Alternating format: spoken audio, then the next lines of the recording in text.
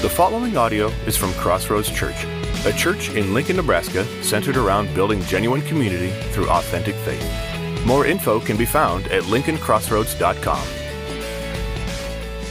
Well, I'm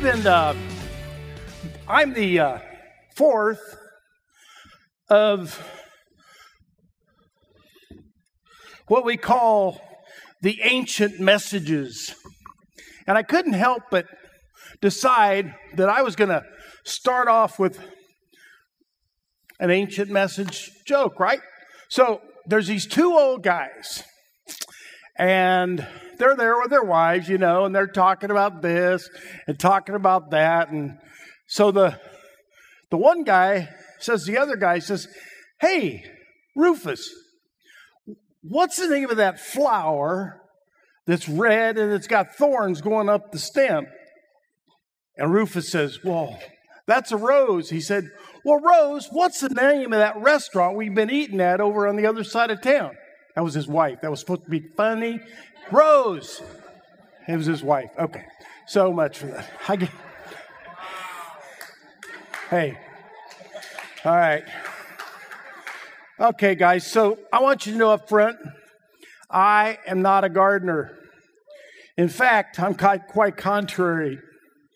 But in my life, I've met quite a few of them. I got the opportunities, Heinrichs, they grow stuff without even working it. No, I think they work at it. That's the key. But I've been a fan of theirs for a long time, especially with Melinda Cooks, and that's always a good thing. I was out to see the Dickersons. Everybody say hi to Becca and Nicholas. They're from Kansas State, so you know that they know something about gardening. Amen? And so on. So thanks to them, I was able to discover more about gardening. Metamorphosis is quite a interesting phenomenon. And I say I'm kind of familiar with weeds. My gardening life taught me a lot. I thought I should write a book about what not to do to have a fruitful garden. But a few years ago, I discovered these wonderful perennial, is that right, Becca? Perennial? Yeah. Perennial vegetation called milkweed. It grew in our yard when I bought my house, but my sister-in-law opened my eyes to the wonder of a monarch butterfly. Like the video would show, the eggs hatch a caterpillar who eats and eats the milkweed, its chosen food. He eats a lot until all at once he attaches himself to the stem or the leaf of the milkweed. And ready for this, young people? This is your part. You get to go, ooh, ready? He eats himself to death. Ooh, no. Well, that's really what happens, though. When you see that caterpillar start to pull that cocoon over his head, and then there's a period of time where it's shaking and it's moving around. The reality is, during that time, the caterpillar is actually eating himself to death. And he is actually liquefied in that cocoon. The cocoon sits motionless with no motion over a period of days. It'll darken in color because of time-lapse photography. You got to see it happen all at once. But until all at once he breaks himself loose, he spreads his wings, and boom, he's a beautiful monarch butterfly. They call this process metamorphosis. Metamorphosis is defined as change of physical form, structure, or substance, especially by supernatural means, a striking alteration in appearance, character, or circumstances. The word metamorpho is in the Bible. In fact, it's the root word. It's found in Romans, the 12th chapter. Romans 12:1 and 2 says, "Therefore I urge you, brothers and sisters, in the view of God's mercies, to offer your bodies as a living sacrifice, holy and pleasing to God. This is your true and proper worship." Verse 2, "Do not conform any longer to the pattern of this world, but be transformed," metamorpho, be changed by the renewing of your mind. Then, the word then comes. And so there's a process that happens, and it continues. By the way, can I get a big amen from all the ancients? It never stops. It never stops, because the more I look at God's word and the more that I allow Him to breathe in me and breathe on me, it never stops. If you've been, Jim, this is your moment. If you're 90 years old, truths? Okay. I let him speak first so he couldn't talk about my adolescence. But if you're 90 years old, if you're 100 years old and you're still looking at the Word of God, God is going to use that Word to prove what His good, pleasing, and acceptable will is all about. It's an ongoing thing. But like this morning, even in my devotional, I think in Galatians 2:20, it's no longer that liveth, but Christ that liveth in me. And the life that I now live, I live for the Son of God. There's a change. And in one way, it's a lifelong change, which it is, but it's also a day-by-day change. I love this video because, except for when they change big groups of time, you just can't see anything changing. Who's done monarch butterflies in a jar? I'm the only one. Very good to hear. No, there's several of us that have done that, and it's just amazing. Young people, next spring or in the early summer, when you see a milkweed like one of these, by the way, these are vintage. These are grown by true farmers. This would be farmers from Kansas State University, and believe me, they know weeds down there. So anyway, sorry guys. And so, but do that. Go look and find a milkweed, and then look under the leaf, and you'll see these tiny little spots that'll be there. And if you take and you break it off and you put it in a jar and leave a little air in there, and you'll see that these spots will grow, and they'll become a caterpillar. And then the caterpillar will eat and eat and eat and eat, and then it'll cocoon, and then he comes out as a butterfly. And there's not one film, not one picture, not one snapshot in the whole process that you could ever say, yep, that's when he's doing this. Because it is such an ongoing process. But in the end, there's something really different.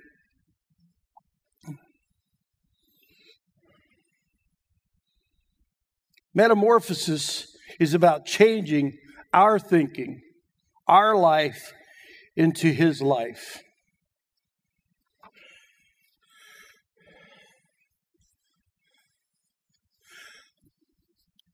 Jesus compares His Father to a gardener many times. It seems that God saw the need for metamorphosis in our lives. And in the same way that Jesus came to give us the kingdom of God and heaven, according to Matthew, I believe that He cared about it flourishing in our lives. He sent His Holy Spirit to guide us to know Him. He said the Holy Spirit will bring you into all truth. Who wants all truth? Will we ever know as much as God? No, but we'll continue to grow in the knowledge of Him, not just in our head, but in our heart, knowing that He is the dream giver and He's the dream maker. Amen. He gave us His word for all. You may say, "Well, I don't read real good. I don't do it." It's okay. It's all right. It's okay. You know what? I'd rather have one morsel of truth of God's word than all the human wisdom in the whole world. The wisdom of God is so much higher than the wisdom of man. Amen? Okay. Well, a few months ago, this is how it kind of came about in my life, but let me say one more thing, two things, because this is on my mind. Jesus said this. Jesus said, the kingdom of God is in you. If, Carrie, you made, wow, that's awesome. You made that choice to put the kingdom of God in you, you know, and Jesus came in, brought the Holy Spirit, and you've been growing and you've been doing whatever, but all of a sudden you said, I want to put myself down and I want to see him. I want to see him. I want to see his growth truly in me. And the Holy Spirit comes to bring us to all that truth, okay? But it's a process that came at the point of salvation. And yet, little by little, if we put the Word of God in, we know that faith cometh by hearing, and hearing by the Word of Christ. The other point I wanted to make, being Kayla, is she in here? No, good, I'll embarrass her. I knew she was called for missions. And year 2000, she and a bunch of other whacked out kids from Wichita went on a mission trip. And I was fortunate enough to be an adult overseer. Who in this room would hire me to oversee anything? Okay, case point. Okay, and I believe we wasn't supposed to go there, but we went to Thailand. We went to a town in Thailand that I can't think of right now. That's all right. And the kids went out and they did whatever. And here comes Kayla back at the end of the day with no shoes on. No shoes on. No shoes. And you know, young people usually have one pair of shoes or whatever. Kayla, where's your shoes? I gave them away. And literally the rest of that trip, for most of the trip, she went around with no shoes on because her heart broke for the lost and her heart broke for God's mission. So a few months ago, I was in my devotions, I was reading my Bible, and I kept seeing this thing happen over and over and over again.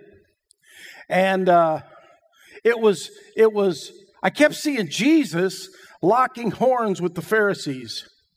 And I started thinking a lot about them, and I started studying about them. Where did they come from? Who appointed them? When did they come into prominence? What motivated them? I began a study in the Bible verse by verse, and I found that in 87 mentions of the Pharisees in the Bible, that they are almost directly in conflict with what Jesus was doing.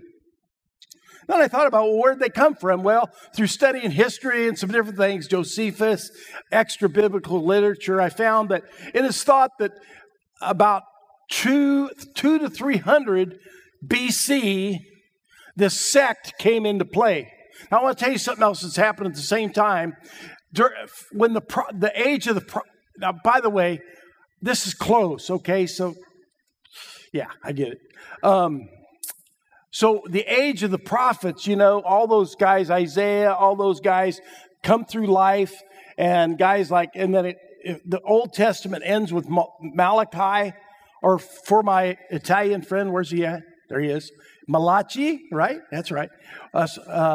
But anyway, Malachi prophesies, and then you see this long period of time where nothing's really going on. And you don't really realize it until you look in, like in the book of John, where it talks about Zacharias. He's a priest, and he's still going into the temple and doing his duty, and he's still a zealot for God's kingdom. He's still a man of integrity. But during this quiet time, if God is silent, what is it possible that human beings would do?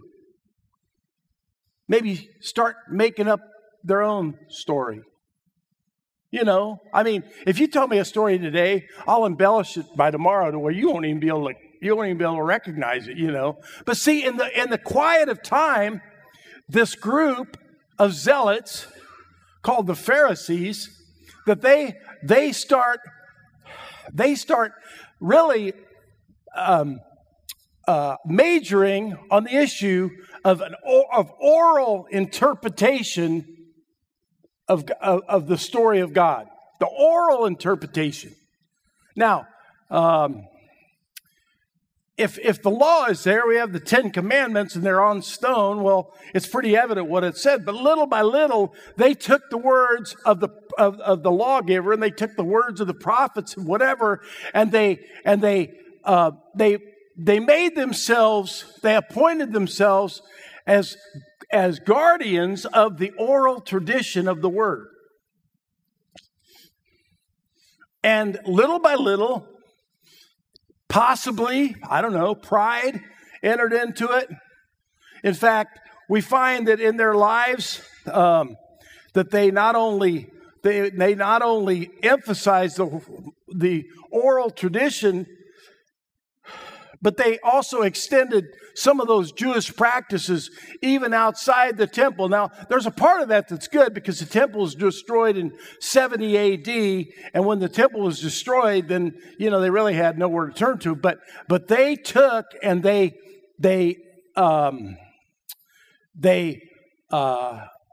took oral tradition, and not only to a small degree, but they took it to a large degree. Emphasizing, instilling greater piety, more legalism in the common people. They promoted belief in the afterlife. Now that's good because the afterlife, there's also a group called the Sadducees, and they didn't believe in the afterlife, but the Pharisees did. So they were right about that, and so on. In most historical reconstructions of Jewish society, the categories used to describe these groups, such as a sect, school, upper class, later leadership, are ill-defined and misused in overall structural and functioning of society. Listen to this. The proliferation of hypotheses about the Pharisees show how poorly they were understood. Their role in the culture was ambiguous, to say the least. But a major role that they had was to pass on pass on the oral tradition. Now remember, there's 500 or 600 years of quiet here. But I believe through that silence, just like when Moses came down from the mountain and found the people worshiping a golden calf and then waiting for them as they passed the oral tradition, that they strained gnats, and little by little they made it more and more. Got it here, Sean. Got the Kleenex. There you go. More and more difficult to know God. Matthew, if you want to see a really open-eyed confession of Jesus and the Pharisees, read Matthew 23. It's just amazing. And little by little, they made it more and more and more difficult to know God. All passed along in a stream of oral tradition. We're going to look at we're going to look at Mark 7th chapter today. Let's start at verse 6. Jesus said, Isaiah was right when he prophesied about you hypocrites. As it is written, these people honor me with their lips, and their hearts are far from me. They worship me in vain. Their teachings are purely human rules. You have let go of the commandments of God and are holding on to human traditions. And he continued, you have a fine way of setting aside the commandments of God in order to observe your own traditions. For Moses said, honor your father and mother, and anyone who curses their father and mother is to be put to death. But you say that if anyone declares that what he might have been used to help their father or mother is Corban, that is, devoted to God, then you no longer let them do anything for their father or mother. Thus you nullify the word of God by your tradition that you have handed down. This is the last verse of 13. This one just always sticks with me. And Jesus says, and you do many things like that. You see, Jesus came to draw everyone to himself, to restore his eternal desire for relationship with his creation. And yet every time he demonstrated the love and the compassion of his Father, here are these zealots speaking contrary to what he came to do. Jesus came to save sinners. They, in their oral tradition, seemed only to make it impossible to come to him. And it seems that they always did stuff like that. You know, I looked at all 87 verses, and I'm not saying every one is the worst, but I think you could kind of liken what Jesus was doing. Nicholas, is this a bug sprayer? Is this pest repellent? Maybe, I don't know. But what Jesus did, what Jesus came to do, and I believe it's why it's, this is the Robin version. Don't shoot me. But Jesus come along because here's this whole group of people that is telling people how hard it is to please God. No, you can't eat with hands that are unwashed. You can't eat the bread from the temple. You can't do this and you can't do that. And it was all oral tradition. And these people were continually saying to him, you can't do this. That's why Jesus had to talk to them the way he talked to them. When there was untruth, Jesus spoke truth. I'm not telling you that he disliked them, but I'm telling you when their message is directly contrary to what Jesus came to do, that it's a big deal. Amen? And so, in gardening terms, Jesus seemed to be doing pest control. It was a constant battle. And as it continued, the Pharisees were major players of Listen, it wasn't just about the people now. It was also about manipulating governments. It was about manipulating political people. We have a stewardship for our culture. We can't just close our eyes and expect ungodly people to make right things. So we have to affect them, but at the same time, we don't use emotionalism and Pharisaical thinking to rally them against other people of God. They said to Jesus, hey, these guys are casting out demons in your name, and they're not one of us. What does he say? He says, shut up. Yeah, well, I don't think that was exact words, but it was something like that. Jesus said, if they're not against me, they're going to be for me. That seems pretty milkweedish. Pretty soft-spoken, right? Who ever had toast with milk poured on it for breakfast? And it turns to mush like real quick. That's kind of like one of those meals, there's no way your stomach won't like it. Tina, try that. Okay.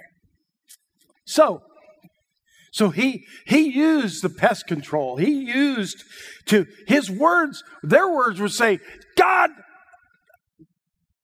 wants you to shape up or ship out. And his word said, God loves you. He has compassion on you. He says, go and sin no more. He says, go walk and love other people. They asked Jesus, what's the greatest commandment? It's love God. That's a pretty easy first one.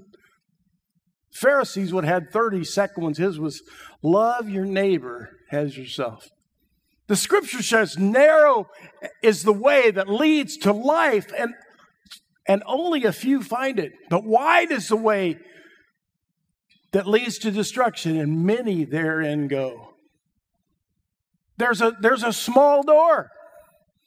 Jesus is the way, he's the truth, he's the life, and nobody comes to the Father but through him. My granddaughter Ellie got baptized today. I'm so proud of her, and I see that God is doing already in her this change of life. Because he said he would. Because the Holy Spirit is inside of her. Ellie, I'm done embarrassing you for the day. I'm going to pick on Carrie now. It's okay. So the thought is that I believe there's one more story that I want to share out of the Bible, and it's also a story of a Pharisee. This guy's name was Nicodemus. It says in John, the 3rd chapter, it says that he came to Jesus by night. He was a member. He was a member of the Pharisees, and I believe the ruling council. He was kind of a sort of a slash politician sort of guy too.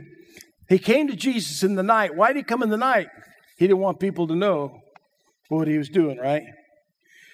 And Jesus, he said to him, he said, "You're Israel's." He said, "What? How can this be?" He said, No one could do what you're doing except God was with him. So he's got this group of people saying, we got to snuff this guy out. His followers are doing all this stuff, and we got this problem going on here.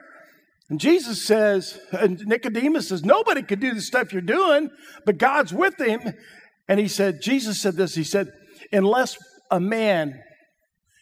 one is born again, they will never see the kingdom of God.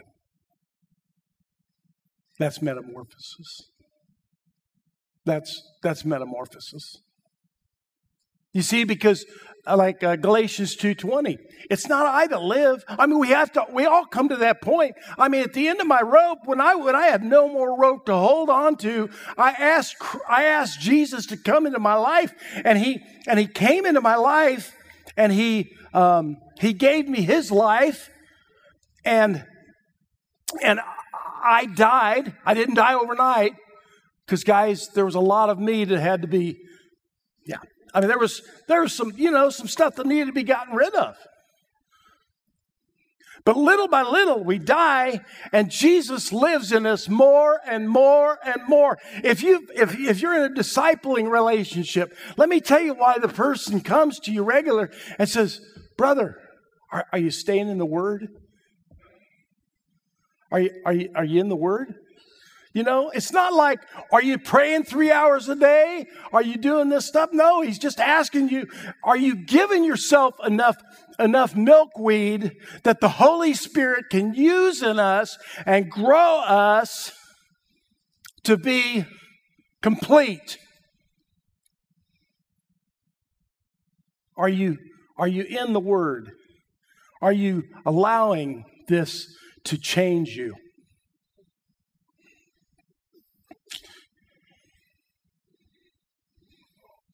Here's where all this is going to, and I'm not going to necessarily look at my notes because I see the time where we're at, and we're good. We're good. Then later on, there was this guy named Saul. Saul was a bad dude.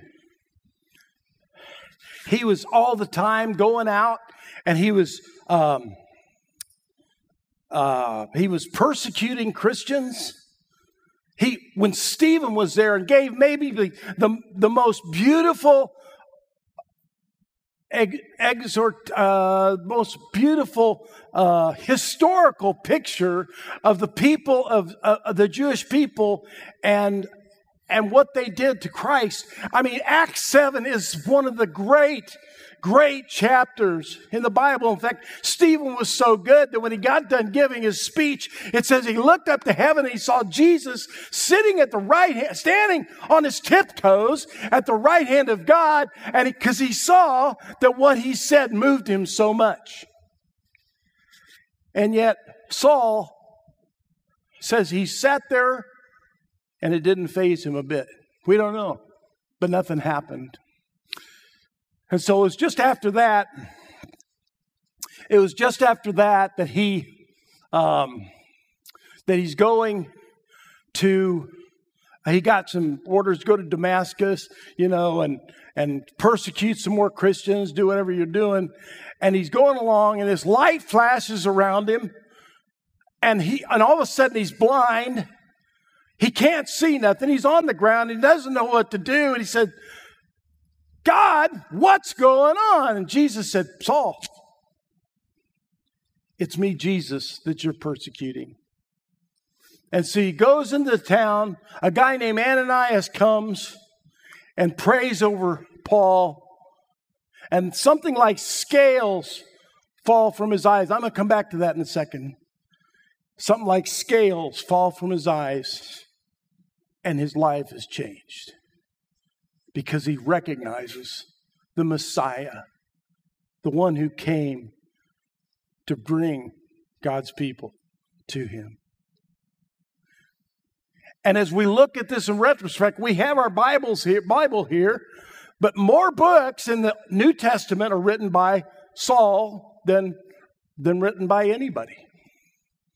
And in fact, I think it's really amazing that Jesus comes and he uses his weed killer so much to knock down the oral tradition, but then he calls this guy named Saul and draws him. He changes him. He changes him. And he became the most effective passer of truth our world has probably ever known. Or we call them epistles. But he was not just a storyteller of the epistles, but he knew the law. He just didn't recognize Jesus, this one who was calling him. It's an amazing story. Just think about that. Jesus, battles against Pharisees, but after the outpouring of the Holy Spirit, he comes back and he chooses a Pharisee to be a spokesman to the Gentiles. That's pretty amazing.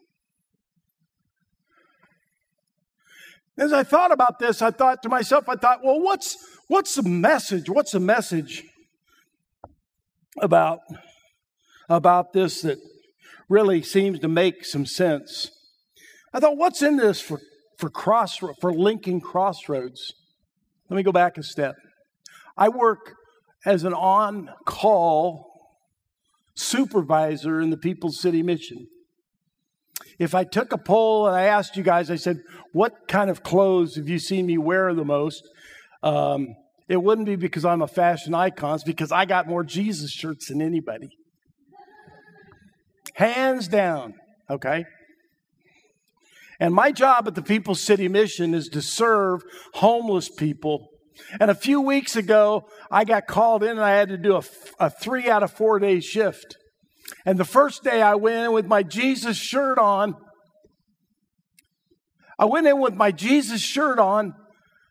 And I was full of the Holy Spirit. I was loving people, and I was doing what it took to tell them about how much God loved them, how much He cared for them, and all this sort of stuff. And I made it through the first day. By the way, these are 12-hour shifts, so don't try this at home. And so the second day, I went in again. I got another Jesus shirt on. By the end of that day, my love had run out. And the love in my countenance, there was nothing left. And in my heart, I could say, I hate these people. I didn't, guys, but I'm just saying, all the love, all the grace that I could fill up in the morning was more than enough. I couldn't do it. And I looked at myself the next day when I got up, and I thought to myself, you're just like a Pharisee. You put a smile on. You try to love somebody. They see that Jesus crossed her, and all that does is make you a target for the enemy to shoot at, right?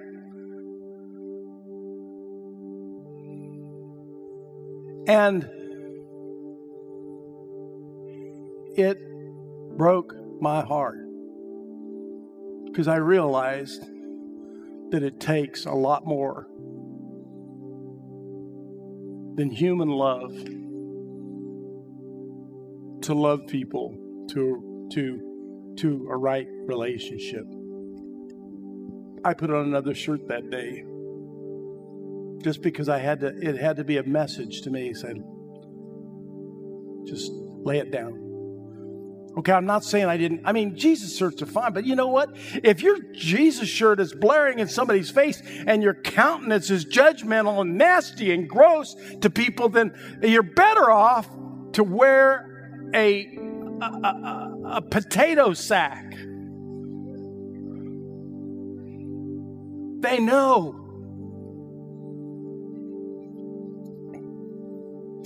What about Crossroads? Guys, I'm encouraging you today. There are so many people here I've gotten to know. I love them. It's amazing.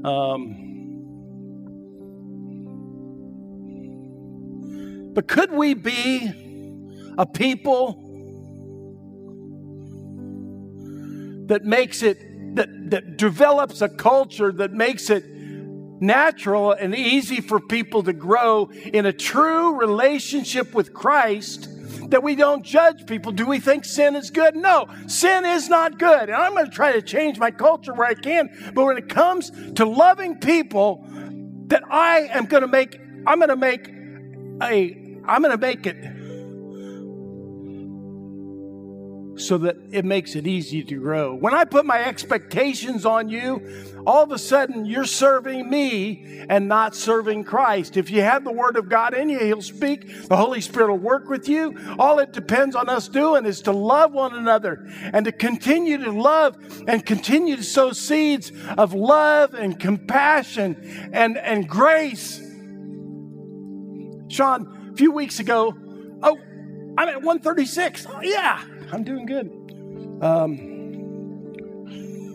A few weeks ago, I think maybe it was some meeting or something. You talked about the three-legged stool. Three-legged stool. The one leg is to love. The one leg is to know. And the third leg is to challenge. And that we could be a congregation and a place in our culture that people can come and they can be loved and they can be known and they can be challenged, because we don't judge people. We love people. Thank you. The Pharisees had no idea what that was. The Bible says several times in those scriptures that they looked at Him intently. That's like I looked at those guys that day in the mission when I had run out of gas. I looked intently. But Jesus also intently looked at a guy named Peter who had just denied Him 3 times. And He loved Peter. He loved him in spite of being prophesied over that you're going to do this, but he did it anyway.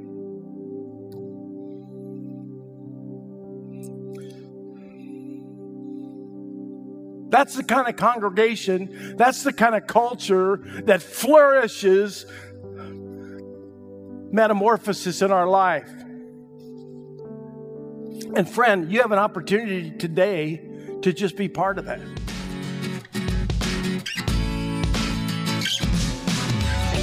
Thank you for listening to this audio from Crossroads Church. Feel free to share this audio with others, but please do not alter or edit the content in any way. For more information about Crossroads, please visit lincolncrossroads.com.